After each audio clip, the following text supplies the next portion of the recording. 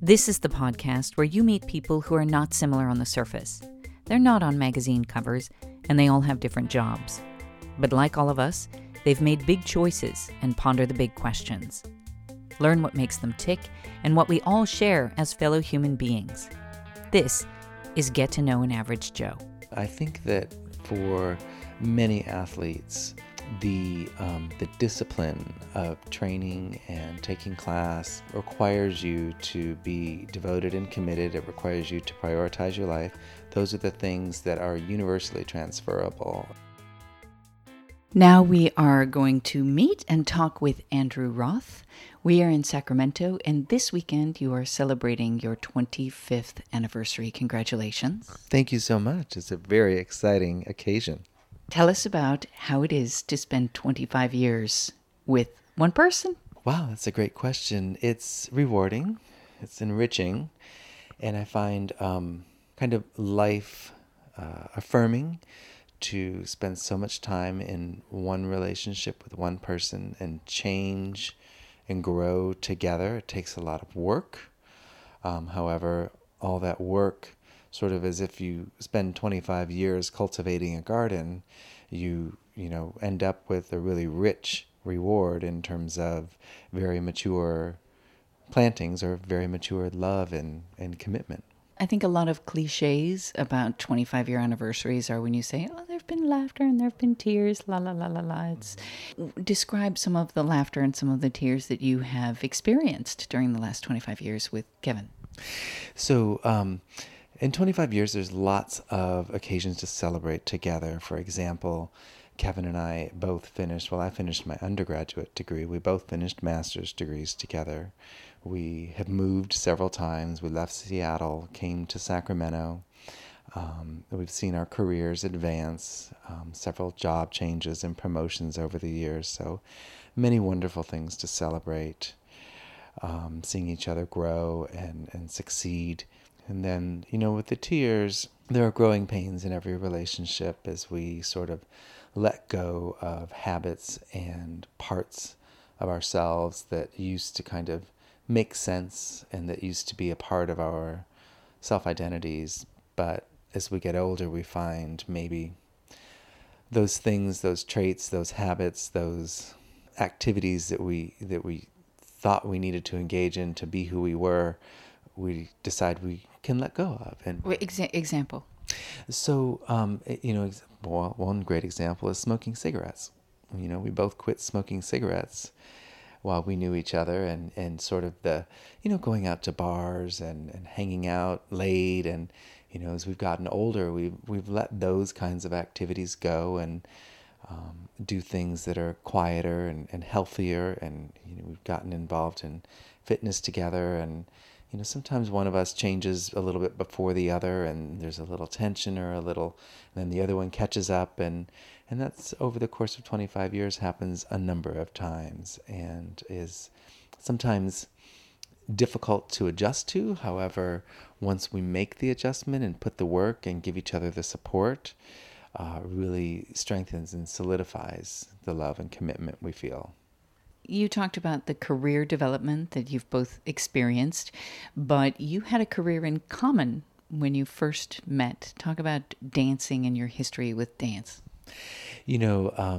Dancing is how we met, because we met in a ballet class. So I tell people that we met at the bar. Okay, the BARRE. How very clever. And Kevin, being 6 years older than me, stopped dancing shortly after we met and kind of moved on to other things, went back to school. I danced for several more years with Spectrum Dance Theater in Seattle. And, that gave me a grounding in fitness, a love for dance and music that Kevin and I share to this day. Even if we don't actually dance physically ourselves anymore, we appreciate the arts, we appreciate music. It's one of the defining characteristics of our relationship in terms of activities that we enjoy to do together and still get a lot of fulfillment out of. Are you a supporter of the arts? Do you financially support dance companies? Yes, we do. Both the Sacramento Ballet and the San Francisco Ballet. And both of us have taught and choreographed for Kevin for his high school and me for local dance studios in the Sacramento area. So it's a really big part of who we are, both together and as a part of our community. What was little Andrew like? Did you grow up dancing? Did you want to be a dancer when you were a young boy? Not so much as a little boy. I wasn't really aware of dance. However, I was a swimmer and experienced a lot of success athletically. And then when I got exposed to dance in high school, I immediately fell in love with it. And swimming had sort of stagnated. I went from being a state champion to being third in the city because everybody caught up with me in terms of growth and speed. And so That's a different trajectory. It's not what you expect. it is. And so I got into dancing and I just loved it. And I had some talent and I just worked and worked and worked and was fortunate enough to be able to have something of a career for a little while. Really appreciated that opportunity. Then you came back to swimming, and you, in fact, went to the Gay Games, didn't you? Yes, I did. I swam in the Gay Games. I swam at Masters Nationals. I've also swum at the International Gay and Lesbian Aquatic Championships over the years. Swimming, unlike dance, is something that is easy to do into one's older age. It's a lot less demanding physically. I mean, it's great workout and everything, but there's low impact and really enjoyable. And in fact, the people that I swim with are a big part of my social circle today. We all kind of have similar values and similar kinds of professional accomplishments and really special. How did you do at the Gay Games? The Gay Games in the 90s, there were some phenomenal athletes. I was lucky enough just to be able to participate. At Masters Nationals, I was in the top 50 in the nation in a couple of events, and that felt like a real accomplishment. But in terms of the competition, I wouldn't rank myself as an elite swimmer, but maybe a cut or two below that. But I don't compete as much anymore just because the level of effort required to train to sort of sustain that level of intensity are hard on the body. And after 40 years almost of being physically active on a regular daily basis, I find that I need to kind of train with an eye towards sustainability as opposed to excellence and competition. Right. The long game is more important. But still, you learned so much during your dancing career, during your swimming career, and the competitions that you go through.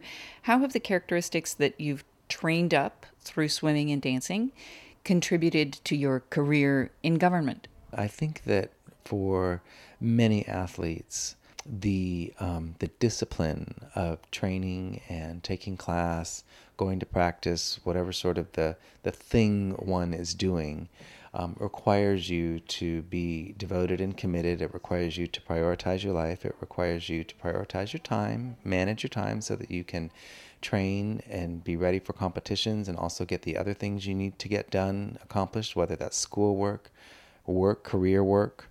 And so the dedication, the time management, the discipline, those are the things that are universally transferable and I think really help make people successful. And there's also kind of you're part of a team, whether you're on a swim team or you're part of a dance company.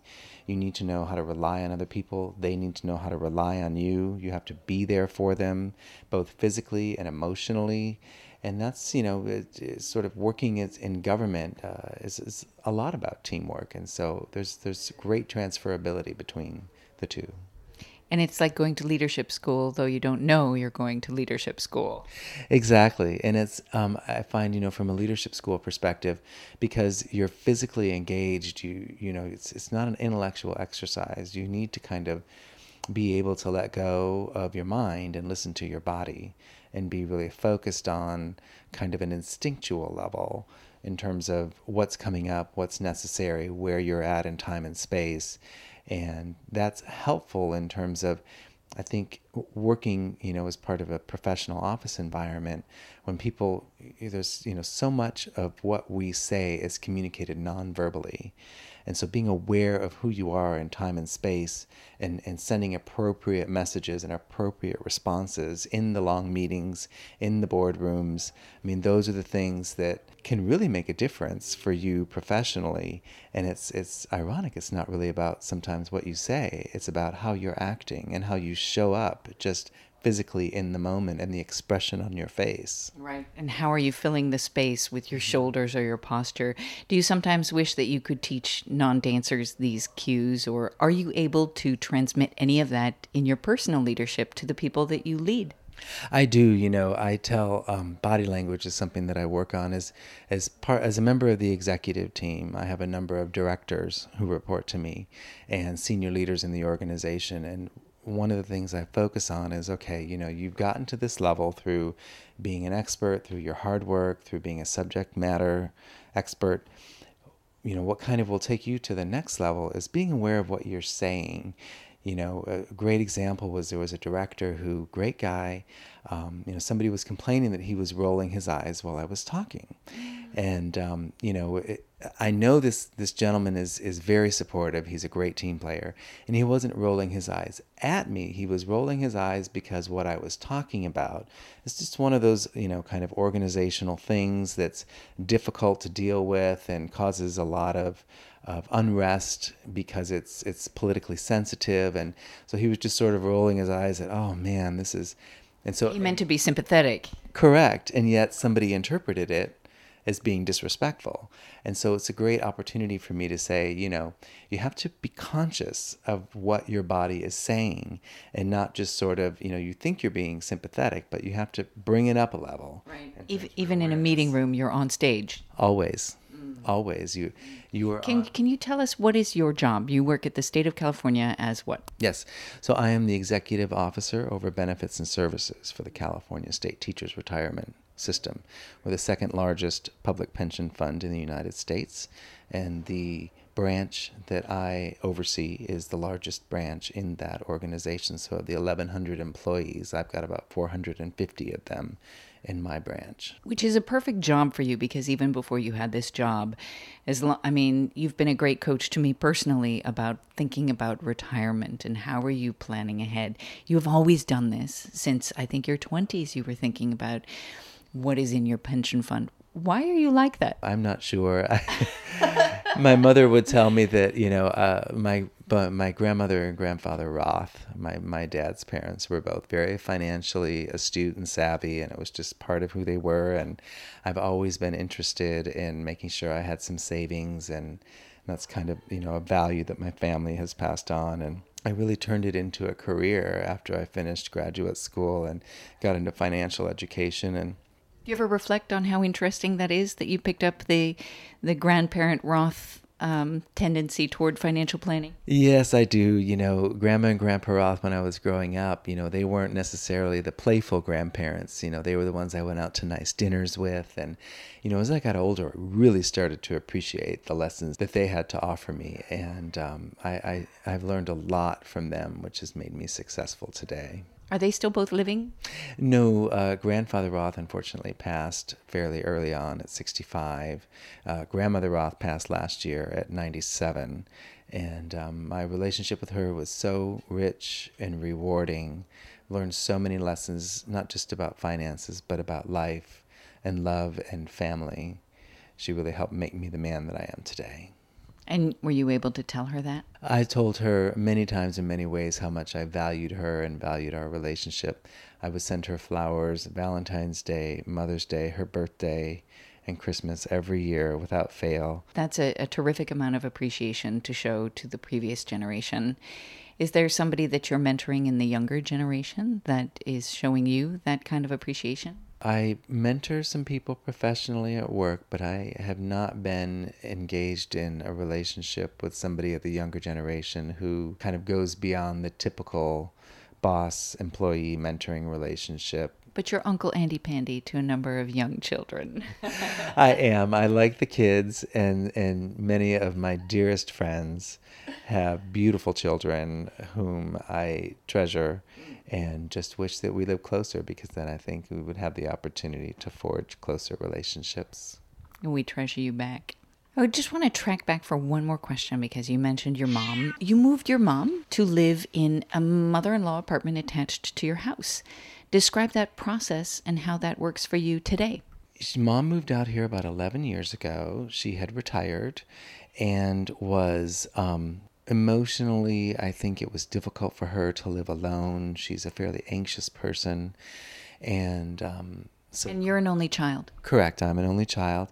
My husband's parents live in Texas with his, close to his brothers. And so we thought, well, let's, have mom move out. And we ended up buying a duplex together. And, that's rewarding. It's nice having mom next door because she was sort of had an interesting career as a criminal justice attorney. I think that she played no small part in my own success in terms of showing me what a high-level professional acts like and her expectations for my intellectual success and educational achievements. I mean, she always knew, work to your full potential. I learned a lot from her and kind of in talking to her about my opportunities and work situations.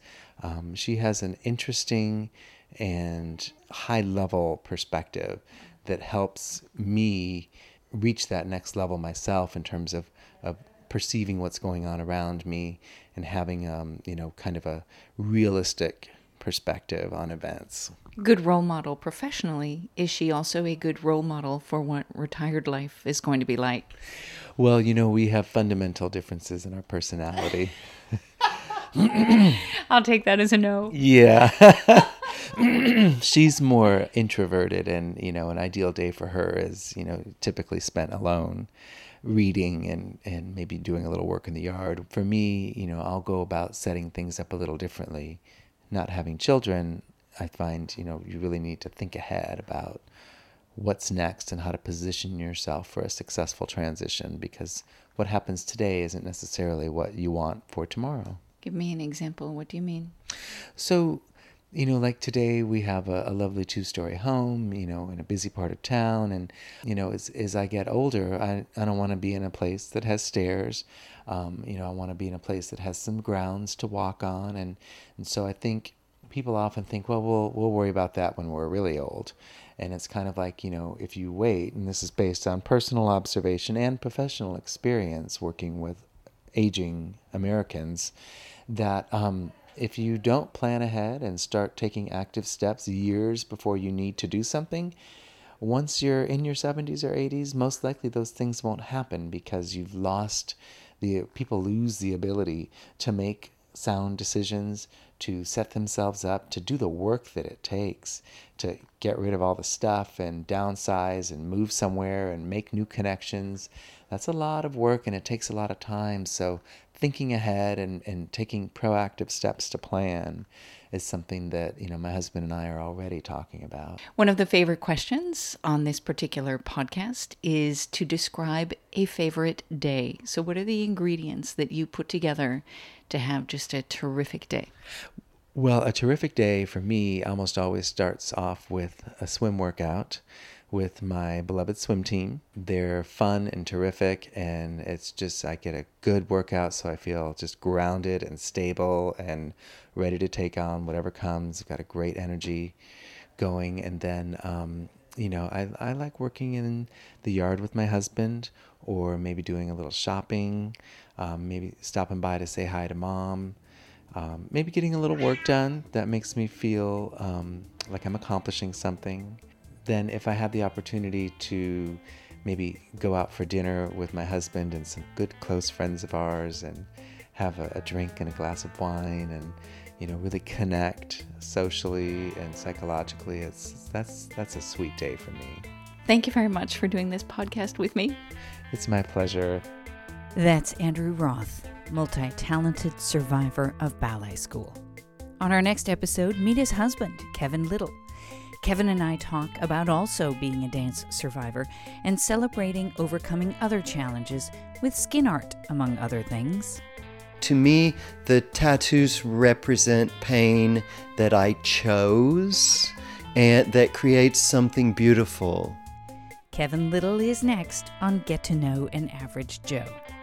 Tell me at Dodiacs on Twitter what you think, and hope you keep listening. And now, if you'll excuse me,